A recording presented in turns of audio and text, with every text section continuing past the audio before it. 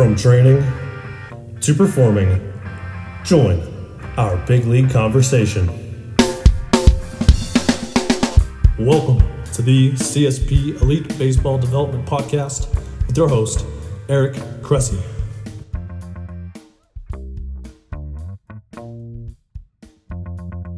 Welcome back to the CSP Elite Baseball Development Podcast. I'm your host, Eric Cressy, and this is episode 108. We actually are long overdue for a Q&A, so we're going to rock the October 2021 Q&A. I've had quite a few inquiries that have stockpiled over the last few months, so we're going to hit them all as best as we can today. Picked out some of the best ones that I think will be most applicable for the most folks in our audience. So let's get to it. This episode is brought to you by Athletic Greens, the most comprehensive NSF certified for sport daily nutritional supplement I've ever tried.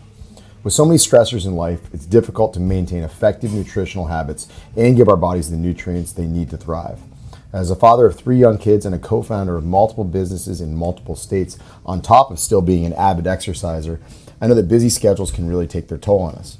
Whether it's poor sleep, exercise or life stressors, environmental factors, or simply not eating enough of the right foods, we can wind up deficient nutritionally. This is where Athletic Greens can really help. It's a game-changing nutritional insurance policy. They simplify the logistics of getting optimal nutrition on a daily basis by giving you just one thing with all the best things. And that's why I use it daily and recommend it to our athletes. 1 scoop of Athletic Greens contains 75 vitamins, minerals, and whole food sourced ingredients, including a multivitamin, multi-mineral, probiotic, green superfood blend, and more. They work together to fill the nutritional gaps in your diet, increase energy and focus, aid in digestion, recovery, and supporting of a healthy immune system. This all can happen without taking multiple products. While most nutritional products come to market and stay stagnant, Athletic Greens continues to obsessively improve this one holistic formula based on the latest research, producing 53 improvements over the last decade. They invest in the most absorbable and natural source of each ingredient and go above and beyond in third-party testing to ensure their customers continue to receive the highest quality and best daily nutritional habit on the planet. It's lifestyle friendly, whether you're keto, paleo, vegan, dairy-free, or gluten-free, and contains less than 1 gram of sugar without compromising on taste. They put 75 ingredients through the NSF for Sport certification to come up with a formula that's trusted by some of the world's best athletes, including our own. Right now, Athletic Greens is giving our listeners 10 free travel packets with their subscription.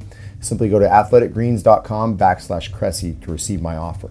These travel packs are perfect for supporting your immune system, energy, and gut health when you're traveling for games, training, or simply when you're on the go. They can be a great counterbalance to less than ideal on-the-road food options. So if you want to bridge the gap between deficient and optimal and give yourself the best chance to get nutrient diversity, then head to athleticgreens.com/Cressy and get your 10 free travel packets today.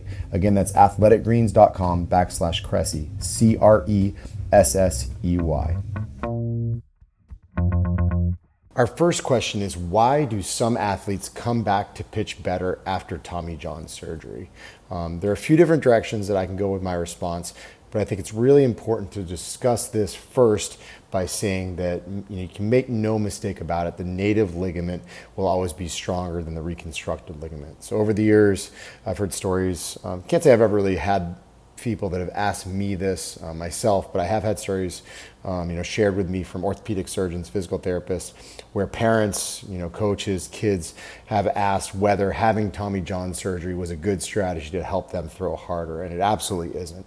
What God gave you is far better than whatever a surgeon can give you in a reconstruction format. So make sure that you take care of your arm in the first place. Now, with that said, when we hear about players that come back from Tommy John surgery and they throw harder than before it, I think there are a few different scenarios that we actually have to take into account.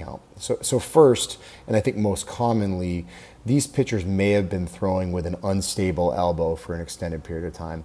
What we're seeing very commonly in athletes that are hard throwers who blow out in their 20s is when orthopedic surgeons go in to do these reconstructions, they're actually seeing previous areas of calcification on the ligament. So what's happening when kids are 14, 15, 16 years old and they're going out there and they're having high pitch counts or they're throwing with a ton of velocity, before they're maybe from a musculoskeletal standpoint prepared to handle it, they wind up laying down smaller injuries on the ligament that over the course of time become areas of weakness that eventually rupture. So often these individuals have been throwing with unstable elbows elbows for an extended period of time. So first, we have scenarios where athletes may have had, extended periods of downtime, maybe, things that they managed conservatively. And when we see these periods of downtime, they often are, situations where an athlete hasn't had the continuity in their training and their preparation to really optimize their mechanics, to feel confident in their delivery, and to, in turn, throw as hard as they possibly could have. So in many cases, it's an athlete who's had a very inconsistent training schedule and competition schedule in the years that, precede the injury. The other thing, though, that is a very important consideration is that anytime you have a ligament that is either torn or overstretched, you may actually have a scenario where there's just a mechanical energy leak, where that joint is not in a good position to really transfer energy effectively during the delivery. So when we lay our arm back during the throwing motion, obviously it's shoulder external rotation, and there's also a little bit of kind of medial elbow gapping that takes place. If that gapping is excessive, we're not really in a great position to create force during the acceleration phase of throwing. So, those are the first two considerations: is inconsistent training calendar and, mechanical inability to transfer force, in someone who's had a broken elbow for an extended period of time. I think the second side of things speaks really to the rehab side of things, where some athletes finally get serious about actually taking care of their bodies during a long rehab time period. The average return to previous level of competition for Tommy John surgeries is about 14 months. And as Dr. Jeff Dugas said on a previous episode of this podcast, there's a standard deviation of about 6 to 8 weeks in either direction. But at the end of the day, you're getting at least a year to really get your body right. So for some athletes, maybe they get to work on rotator cuff strength and scapular control and thoracic spine mobility and positional breathing and all this stuff that puts them in the best position possible to be aligned and strong, to impart force to a baseball. And I think there are other athletes where, it's more about full body care. I've seen a lot of athletes over the years who have put on 20 to 25 pounds, over the course of that year by getting their lower half strong and moving some serious weights there. So, we always look for, with our athletes, is symmetrical strength side to side in the upper body by the time they start to, play catch at 4 or 5 months, whatever it may be. But what we often, overlook is that there's also, really 7 to 10 months that take place after that, where athletes can really start to squat, deadlift, lunge, and do a lot more to really push athleticism to all new levels. We can train medicine ball, work hard, and do a lot of things along those lines, and also just give them a little bit of a break from the stress of baseball to work on some more general athletic qualities that are going to make them successful. So I think over the years we've seen a lot of athletes who have never really been serious about training, who got serious during a long injury rehabilitation. And then third, they may just address mechanical faults during their rehab period that allows them to not only move, more safely, but also more efficiently. And like the last thing I would definitely, also reiterate, which maybe touches a little bit further on the first point of that, the native ligament will always be stronger than the reconstructive ligament. Just remember that the success rate on UCL reconstructions is actually very good. It's over 90%, in fact. However, don't overlook the fact that failures do happen, and they're often minimized, just by survivorship bias in media reporting. What happens to a lot of the players that, have failed UCL reconstructions, well, they retire, or we just don't hear about them because they don't return to their previous level of competition.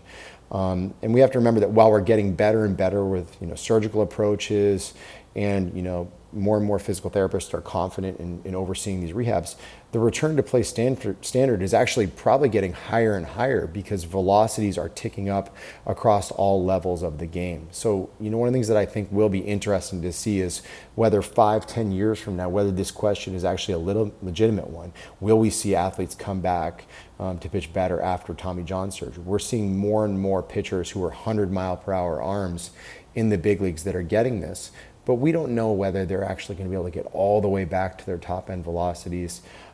We do see a couple of the really prominent, elbow surgeons in the country who are doing some slightly different things with their really hard throwers. I've actually been fortunate to manage a few of these myself, so I'm kind of keeping a close eye on how they go. But there is an interesting future for hard throwers and Tommy John surgeries, and what our expectations are of really positive outcomes after these surgeries. So we got to keep a close eye on it. Our second question is, what are some of the bigger mistakes you see athletes make with long toss?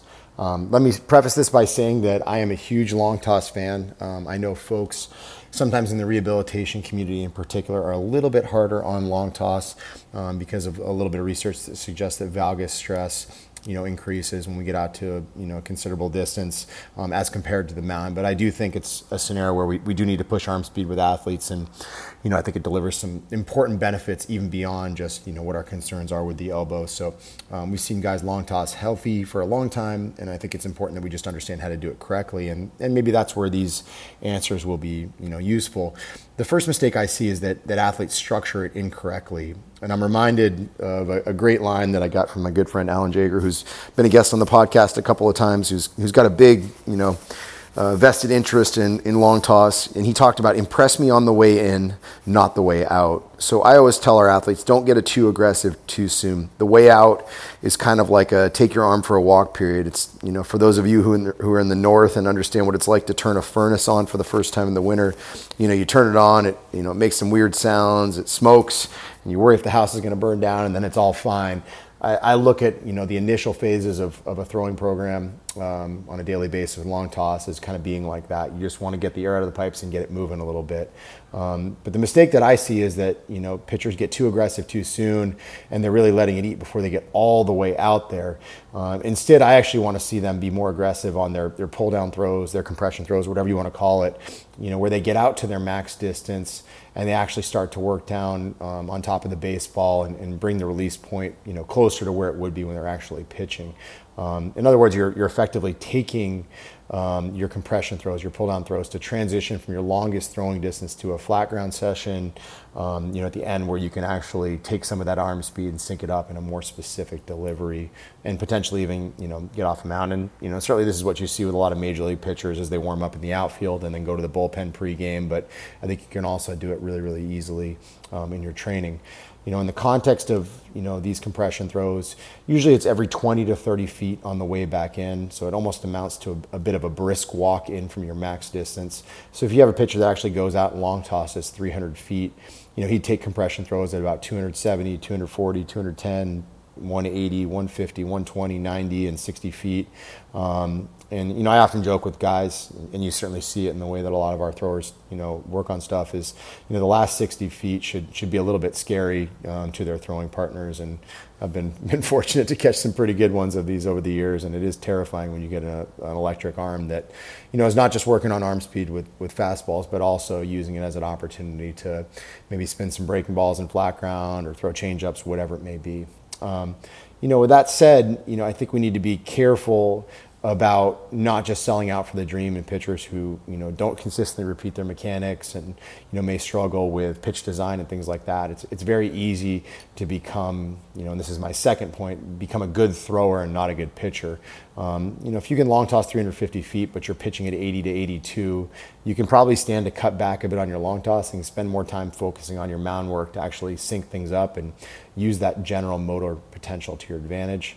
Likewise, if you're, throwing a ball 350 feet consistently, but you have a 1 to 6 K to walk ratio and you're throwing balls to the backstop into the stands, you probably need to cut back on things a little bit to spend more time focusing on mound work to sync things up and actually throw strikes. And last but not least, if you're, a guy who's throwing 350, but you're, consistently getting shelled because, maybe you have some arm speed, but you don't have a secondary offering, a breaking ball, a changeup. You can stand to cut back on your long toss and to spend more time focusing on mound work to learn some other pitches. At the end of the day, there are tons of guys that throw hard nowadays, and we have a limited amount of recovery capacity that we can devote to our throwing volume. So maybe it's the kind of thing where you need to work on secondary stuff instead of just throwing the ball hard. So don't just become a good thrower and not a good pitcher. And there are a generation of guys that are like this, that they've long tossed till the cows come home. They spent hours and hours and hours just throwing weighted balls with no seams against a wall. I think, at the end of the day, you have to remember you make your money with a baseball on the mound. So that should predominate your training volume, and you should understand where you stand with respect to success with that 5-ounce ball. Third, I think there are some athletes that make the mistake of thinking that long toss covers, all their needs. And the truth is that there are a lot of different factors that contribute to pitching success and longevity. Once you can throw a ball a long way, there is a tendency to think that you've done what you need to do to be successful. But in reality, there are a lot more things that you need to address to prepare your body. And long toss is still pretty specific in the grand scheme of things. So you might be a great long tosser, but you might be missing out on a collection of other, maybe general motor potential things that could really help you. So, it's often been said the best program is the one that you're not on. So the greatest benefits are usually derived from the things that you don't do particularly well. And I think over the years, we've seen a lot of guys who are kind of long toss rock stars, and they're really lacking in the weight room, or they've never really thrown med balls, or, they're not as good off the mound. So just understand that you might be a great long tosser and there's other things to work on. And then last but not least, I would say, you'll see guys that don't long toss on a straight line. This was something that Curt Schilling really drilled home to me. I worked with him, all the way back in 2009 after his last shoulder surgery. And he's a really, great teacher in terms of just kind of sharing his wisdom. And one of the things that always drove him bonkers was seeing guys play like three-way catch, just because you'd invariably see, one guy who was throwing across his body and one guy that, was basically running balls to the arm side all the time. And so it makes perfect sense if a guy's 250 feet away from you as you long toss, and he's to the left of center, you're really teaching yourself to either stay closed or fly open with your delivery. So make sure that you are actually throwing on a line. Some guys like to line themselves up between foul poles, as a quick and easy way to make sure they're aligned. So, those are kind of my big fours. One, don't just, think that long toss covers all your needs. Two, don't become a good thrower, not a good pitcher. Three, make sure you structure it correctly, impress them on the way in, not the way out. And then, last but not least, make sure that you're always, long tossing on a straight line and reading ball flight, because it can tell you a lot about what you're actually doing. For a third question, we have, what's your opinion on direct strengthening work for pitchers at the forearms, wrists, and hands? Admittedly, this is an area where I've definitely changed my mind over the years, dating back to when we first opened Cressy Sports Performance in 2007, when this industry of baseball strength and conditioning wasn't really a thing. Initially, I thought that you got all that you needed from just strength training with all the supportive grip work that came from holding barbells and dumbbells and cables and things like that. However, looking back at it, it was a really hypocritical statement that was probably on par with people who said that all you needed for core work was squatting and deadlifting, and magically everything else would take care of itself. And we kind of put that to rest when we started talking more about medicine ball work and demonstrated the hip shoulder separation that takes place with both hitting and throwing. We know that in reality, baseball players encounter extreme ranges of motion, and so we've challenged that with our core work, our medicine ball work, and even looking at the shoulder, I've really gone out of my way over the years to emphasize that we have to get throwers strong in positions that actually matter. So if you look at a lot of like the conventional arm care programs, they do a lot of work with the arm at the side, side lying external rotations, bands at the side, and they don't necessarily strengthen people, up in the positions that matter, where they involve scapular upward rotation and, length through the lats, but, they also don't strengthen further back into external rotation, where we know most of the work comes from positions of extreme external rotation to neutral. So I just think it's important that we don't assume that arm care drills, magically carry over to extreme range of motion that only happens at high speeds. And these advances have served us really well with respect to, the core, the hips, the shoulder. But if we're being honest, I was probably ignorant when it came to, what was going on at the forearm and the wrist. And in reality, there's considerably more excursion of the distal upper extremity than we previously appreciated. And that's probably something that we can see now more, now that high-speed cameras are more, abundant, both in terms of just watching games on TV and having them at facilities, and even just, good iPhones to be able to appreciate what's really happening in slow motion videos.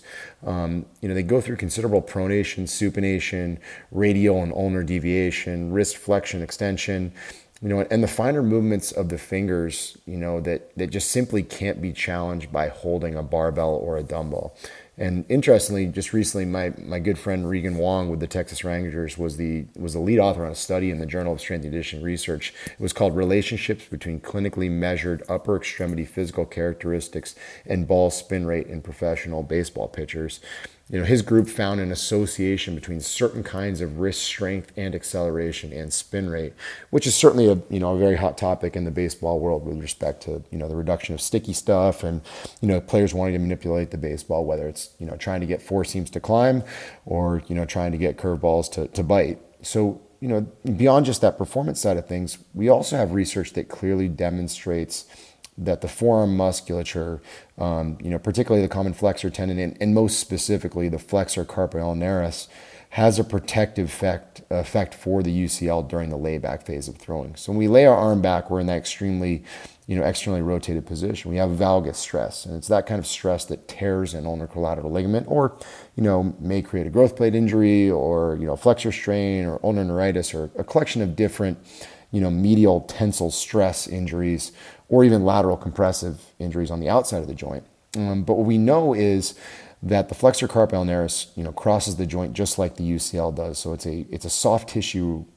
restraint that can adapt, can get stronger to protect the passive restraint. So its importance is really magnified because pitching is the fastest motion recorded in sports. So, and based on what we've seen in cadaver models, if the soft tissue structures, that attach on the medial epicondyle weren't there, the UCL would rupture on every pitch. And, it's probably a, best indicator of this. Just this summer in another study in the Journal of Strength and Conditioning Research, study investigators found the medial elbow joint, space, so the distance between the humerus and the ulna, as it increased, which is indicative of the UCL effectively stretching, that increase happened concurrently with fatigue of the flexor carpi ulnaris as pitch count climbs. So as your flexors get more and more fatigued, your medial elbow gaps more, and theoretically your ligament is more susceptible to injuries.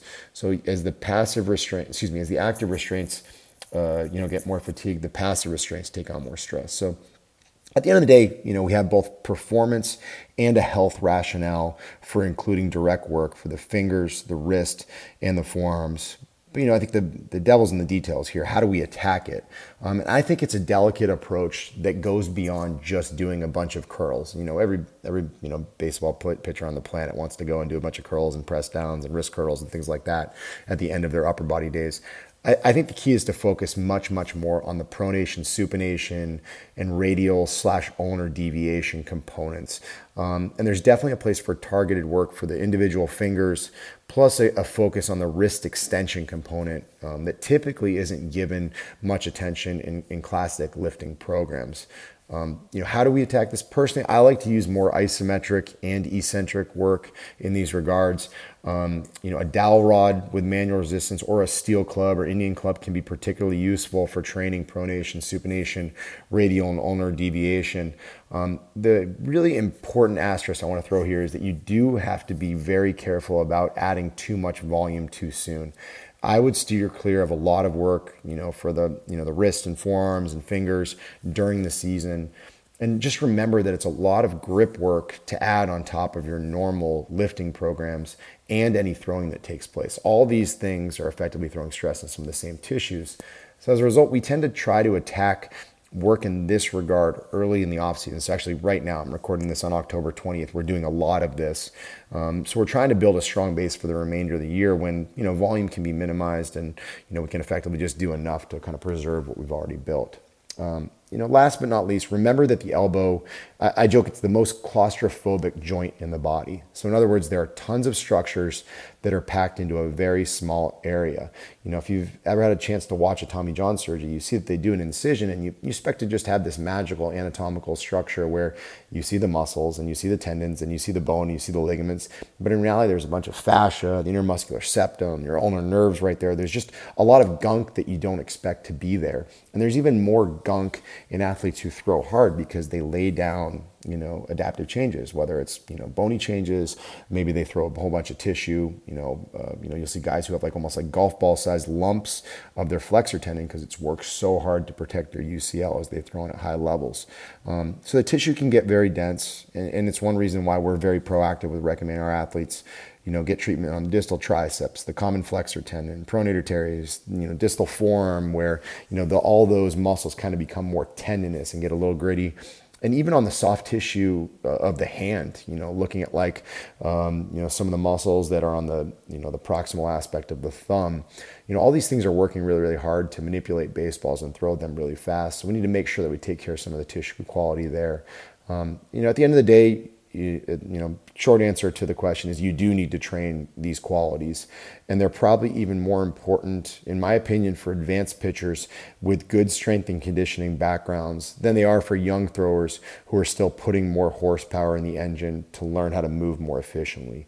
We know that advanced throwers, as an example, tend to use more lat during acceleration as compared to their novice counterparts. And that's just an example of athletes learning how to use big muscles to do big jobs. So early on in a training career, I think we want to establish, strong lower half, plenty of strength in the big musculature. And then as we get more and more advanced, we get a better foundation in place.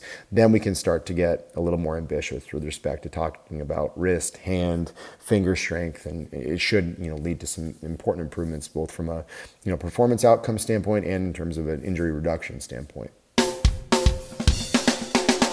Thank you for joining us for another episode of the CSP Elite Baseball Development Podcast. If you enjoyed this episode, we'd be thrilled if you'd consider subscribing to the podcast and leaving us a review to read on iTunes. We welcome your suggestions for future guests and questions. Just email elitebaseballpodcast@gmail.com. Thank you for your continued support, and we'll see you next episode.